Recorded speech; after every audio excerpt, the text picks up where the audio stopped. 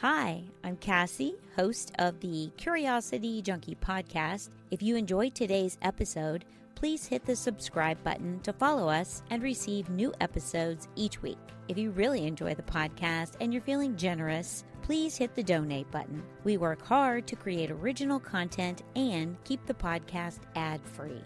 Today's guest is the author of A Thought is a Thought, a book designed to calm the mind of anyone that suffers from anxiety and overthinking. Please welcome Nikki Hedstrom to the podcast. Hi, Nikki. Welcome to the Curiosity Junkie podcast. Hi, Cassie. I'm so happy to be here.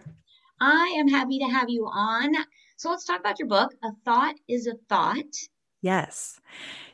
So basically what happened was I was a child who grew up with anxiety, and it's sort of taken my whole life to find different tips and tricks and tools and practices that I could bring into my life to help soothe my own anxiety. And I just sort of had one of those lightning bolt moments one day where I was like, why is there not a version of this messaging that I've been, books I've been reading and resources I've been collecting? I'm like, why isn't there something that we can distill for children? Because if I had learned essentially that like a thought is a thought when I was younger, I could have shortcutted so much pain and suffering. And so I started mulling that idea around. And one morning I woke up to the refrain, a thought is not me, it's just not. And I was like, what? This is it. So I just got goosebumps. I love stuff like that when it happens. Oh my gosh. So I grabbed my laptop and I ran in my room in the dark and I typed out this rhyming poem, which really just captures some of the main things that I find helpful, which is when we're feeling anxious, we need to get still. We need to take some deep breaths. We need to calm our minds. We need to let those thoughts get out of the past and out of the future and into the moment. And when we do that, we're so much better equipped to calm our nervous system, to reset our thinking patterns. And most importantly, I just wanted to make cognitive behavioral therapy something that families could use at home. And so with that, I have this story, but I wanted there to be exercises because as we all know, if you don't practice sort of when we get those negative thoughts and start to question them, like, is that thought true? Is there another thought I could choose that might be more positive? And so I've been making that a habit through the lessons I've learned through therapy and through reading lots of different books. But when you get those thoughts, I'll ask myself, like, is that thought true? And then work to create something more positive. And I thought, oh my goodness, like if I had learned that the way, it's when you're a kid, you're a sponge. And so learning lessons is so much easier. I'm like, if I got in the habit at a young age to just question when a negative thought comes in, like, is that true? And then asking myself, can I choose another thought, one that might be more positive? Like what a game changer that would have been instead of now where I'm trying to create old ruts and create new routes to pathways that are a little bit more positive. And so I got inspired to put this book together. And as I think about it, I'm like, I think it's a book for the whole household because when we read it, it's a reminder to us all, whether it's a bad day at the office where maybe you feel like you bombed a meeting in the boardroom when you really haven't. You can probably check in when you're like, is that really true? Like maybe you're being hard on yourself, but would you say that to your best friend? Like learning to talk to yourself like you would somebody that you love. And so that's really putting all these pieces together to help families just come up with better ways to equip us to have more positive thinking. Yes, I love it. And thank you for sending me the electronic copy to go through. The moment I opened it and started reading through it, it just took me back to Dr. Seuss. And I think that's a wonderful thing. And the message in it is what really kind of hit home. And when you said it's really for the whole household, absolutely. Because that was my thought too. As I'm reading it, I'm like, this is good for me too. Yes. I think about, oh my gosh, if I had had this as a parent, what an awesome tool. Want to kind of get into the anxiety piece of it because that's really what this is about, right? When we have those thoughts that kind of just start taking over and they're never positive thoughts. They're on the more negative side. What made you want to put the exercises in the back? Yeah, I wrote the poem, which is essentially a rhyming scheme. Like you said, it kind of has that Dr. Seuss feel to it because it does rhyme. But it's such a big concept. And even as adults, when we read works like Eckhart Tolle or, it can be hard for us to process how to put it into practice. And so what I thought would be helpful for the family is to actually have these worksheets that take it out from just being a story and a poem of sorts into an actionable thing we can do. And so I really wanted kids to walk away with tools in their toolkit to be able to use anywhere they go.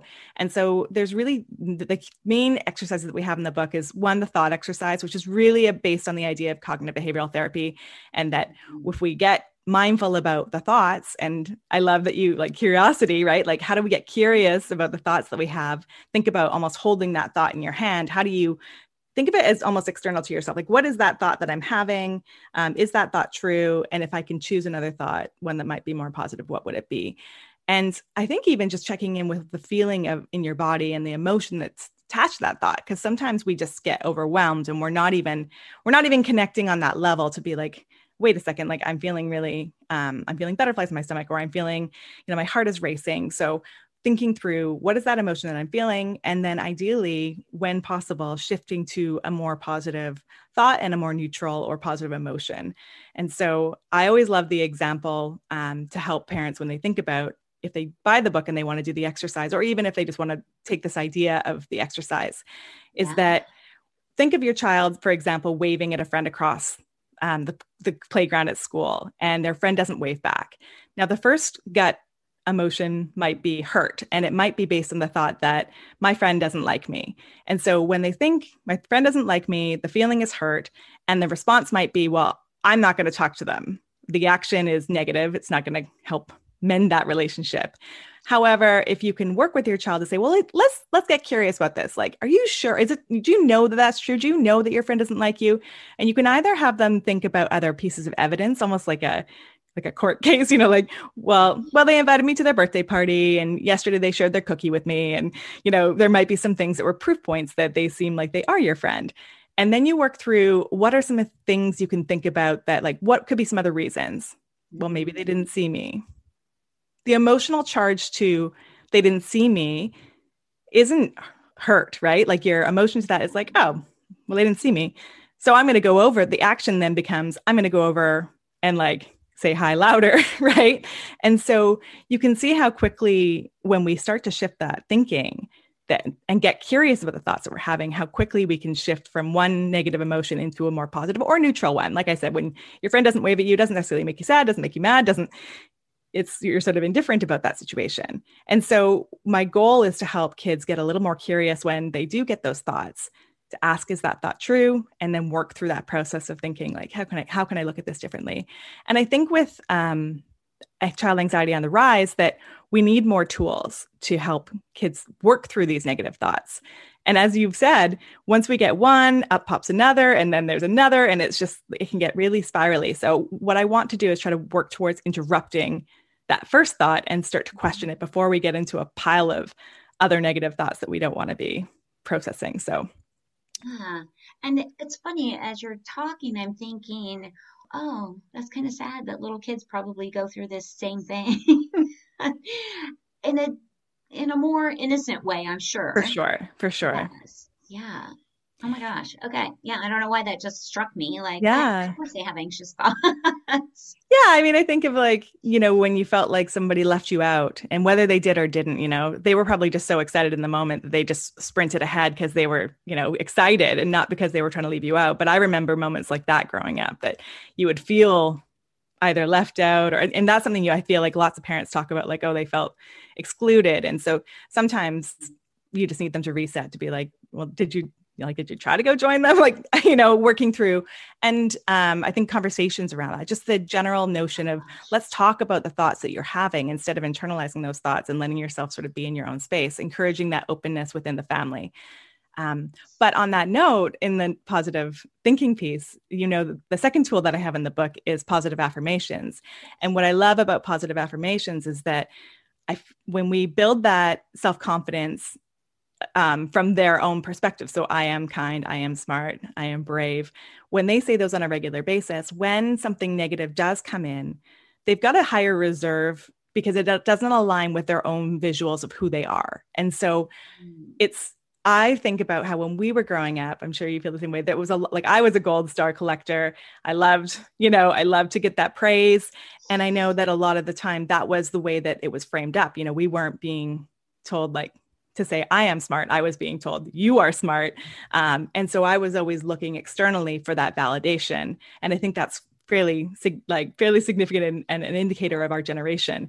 Whereas what I love about affirmations is that we're really trying to instill that confidence from their own person. And so ideally when they hear those things that they can brush them off or at least question them and ask if it's true and work through that. But if they believe that they're smart and somebody tells them that they're stupid, hopefully that belief system is stronger than that one voice that they've heard that one time. And so you can let that go, because as we know, some of those childhood wounds carry with us right up into our adulthood, and it takes some work to unwind those negative belief systems. So I just want to try to do what we can to shortcut or to stop some of that, those bad negative beliefs from becoming something that become an ongoing story that we tell ourselves as adults. Yes. And that's so true. We definitely take that stuff all the way into adulthood. And it's interesting because like I came to kind of the self-awareness piece late in life, my early 50s. And I think, oh my gosh, this is such a wonderful book because you're talking about this early on, like from the get-go even. That's my intent. I'm going to give it to my brand new grandbaby. And it should be a huge shift in mental health if they just embrace having these conversations right from the get-go. Well, it's really hard to grasp that like a thought is a thought. Like it's just a thought and we can let it go, and it's not who you are. It doesn't define who you are. You can choose another one. There's so many ways that like it, for me, I love the way that Eckhart Tolle describes it. He's like, who's the person looking at the thought? Like you are the person who's looking at that thought. And so there is an awareness and a self that is separate to that thought. And so it's easy before you kind of think about it to just take those inner voices that you hear as face value. And the goal is to really shift that into being curious and questioning and to move yourself towards the type of person that you want to be, or to have the belief systems that you want to have. And I think we all live a happier life when we choose to give ourselves, not only ourselves, but others, the benefit of the doubt. And I love, I use a thought as a thought for me, like as a reminder, even when, say, for example, people can get really critical about that. Like you text somebody and you don't hear back from them for a few days and you just start to think like, oh, well, I'm just not a priority to them. And what, like that little voice comes in, that your ego comes in. What I do? Why are they mad at me? What did I do? What did I say? Something's gone wrong. And then you finally connect with them and they tell you that they just found out their mom has breast cancer and they've been dealing with that. And you're like, oh, wow. Like, did I get in my head and in my self-absorbed ego, thinking about all the reasons it had something to do with me when it really had nothing to do with me. And so I like a thought as a thought, as a reminder that when that thought comes in, that like, that's just a thought. And like, ideally you just wait until like in the present moment is the only place you can be. So when the time comes that's right, you'll talk to your friend, you'll find out, were they stressed at work? Were they, whatever it might be, but we stop ourselves from allowing that ongoing cycle of like, man, we try to be fortune tellers and we try to guess what the future holds and try to predict what people are thinking. But it's so much energy spent with very little value, really. And so it's such a good reminder to just be in the moment, to be present, and really to not take things personally, which I got that lesson when I was in my early 20s reading The Four Agreements. And I love that book. I can never get through. I reread it every so often. Yeah. And it'll hit you in a different way, depending on what stage of life you're in. And you'll be able to say, oh, yeah, okay, yeah, that's where But one of my favorites of The Four Agreements is the don't take anything personally. And just remembering that, like, so often our lens is to take that personally when there's so many factors and variables in other people's lives that we get lost in our own heads thinking that stuff's about us when it's really not. So just my recommendation is when you have those thoughts come in, just to say to yourself, like, a thought is a thought, it's not me, it's just not. And you let that go until you're in that present moment with that person to have that conversation where you can get to the bottom of maybe a difficult conversation or whatever that might be. But yeah. So yeah, absolutely. And I really do think the self-awareness piece is so important. Like, just slowly becoming aware that you're having those thoughts. That was the first, I think, big aha moments for me. And reading Eckhart and Thich Nhat Hanh, and just a lot of that. This is the book I have sitting right here right now. Yes, yes. You know, it's funny, but I remember that really being the moment when I heard the thought and it wasn't actually connected to me. I could see it for the first time and it wasn't taking over. And then I could stop and kind of reframe. And having lots of conversations lately around anxiety and perfectionism. And I just think that first step is really that self-awareness piece. So this book speaks right to that. And the choosing another thought, like, this sounds kind of funny, but I love using the example of driving in traffic, somebody cuts you off and your first thought is like, that guy's a jerk. And what I love to do is just to say, like, I'm going to choose another thought. Like, maybe he's racing home because his wife's in labor. That might be true. It might not be, but I'm never going to know anyway. So you know what? When I say, like, he's got somewhere very important to be, and there's a reason that he's going that fast. Yes. I feel different. I feel much like more empathetic. I feel much more compassionate when I think that he needs to be somewhere in a very urgent way. But we often just jump to the most negative version we can think of. And we let that get in our day or ruin our mood. And I often think of that, when the cashier clerk is grouchy, that I'm like, there's probably something going on. It's none of my business what it is anyway, but I guarantee there's something bigger going on than what I'm seeing in this exact moment. And by having that grace and empathy in that moment, I just keep I just kind of keep myself in my own lane in a much more positive way. And honestly, it's funny that we don't think about this, but that first thought is just a thought, and you can quickly and just as easily choose another one. And maybe neither are right, but if you choose one that makes you feel better, yes. Why not? Yes. I love that you used the driving example, because I can't remember where I read it or saw something, and they said instead of becoming angry in that moment that someone's cutting you off, they always just assumed that person must just have to really go pee. And so they're in a hurry. They're looking for a gas station or something. So get out of their way, because you can totally appreciate what that feels like. And I was like, there's empathy, right? Yes, I love that example. That's fantastic. And clerk, the same thing. Like, I always try to think about, something's going on. And I'm one of those, I want to do my best then to make their day a little brighter. So I absolutely go out of my way to be like super nice to them. It's grumpier. If, they come at me grumpy, I'm like, oh, you're going to smile before I leave. Need a little love. Absolutely. Well, talking about the affirmations, do you have a practice or I have a journal practice that I do every morning, and I say my affirmations and all of that. Do you have a practice like that yourself? I have a bunch of different tools that I use. I do love meditation. So I like guided meditation. I do love the abundance, like Deepak Chopra abundance, 21 days of abundance one I'll do over and over again. I really enjoy that one. But I also love to put stickies up around my house. So in my bathroom, when I open my vanity, I have, and like an affirmation that I read to myself. But I also love to ask, like, outside of some of my favorites, but I am courageous, because I like to put myself out of my comfort zone daily. I wasn't doing podcasts a year ago. Here I am doing them now, and just working towards things that make me uncomfortable that I know are good for me. So I like to use that one as a reminder, and that I am kind, because I think that helps me make sure that I'm making that a conscious choice everywhere I go, whenever I can. But I also love asking open-ended questions. So like the Course in Miracles. So where would you have me go? What would you have me do? What would you have me say, and to whom? I love to ask myself that as I go into circumstances that, like, maybe it's a big conference or something. I like to ask myself that before, just to almost make me conscious that there is these opportunities for me to do something great. And so I love doing that as a practice. Yeah. Oh my gosh. I like that.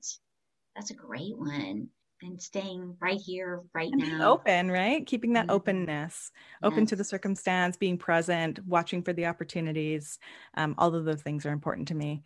But what I didn't talk about was a last tool in the book, which is breath work, which is Oh super gosh, important to me yes. as well. I've found it to be so powerful in helping regulate myself. And so I'm like, that's something kids can have with them anywhere they go. Anybody can do it anytime. And so I wanted to encourage parents to teach their children how to do breath work, especially when it comes to like test anxiety and stuff. Sometimes just a few deep breaths can help them get that focus back in place and not be in that space. I know for me, test anxiety was a big one. So I think it's for every kid, right? Oh my gosh. yeah, that math test getting slid onto your desk. Woo! Everything just goes shoo, and all the thoughts you start having. Yes, like, no, turn this off. Oh my Yeah. gosh. Well, your book is amazing. How would someone get a copy of your book? Yeah, it's available on Amazon if you're looking for it there. And it's actually carried, so I'm in Canada, so it's carried at Indigo.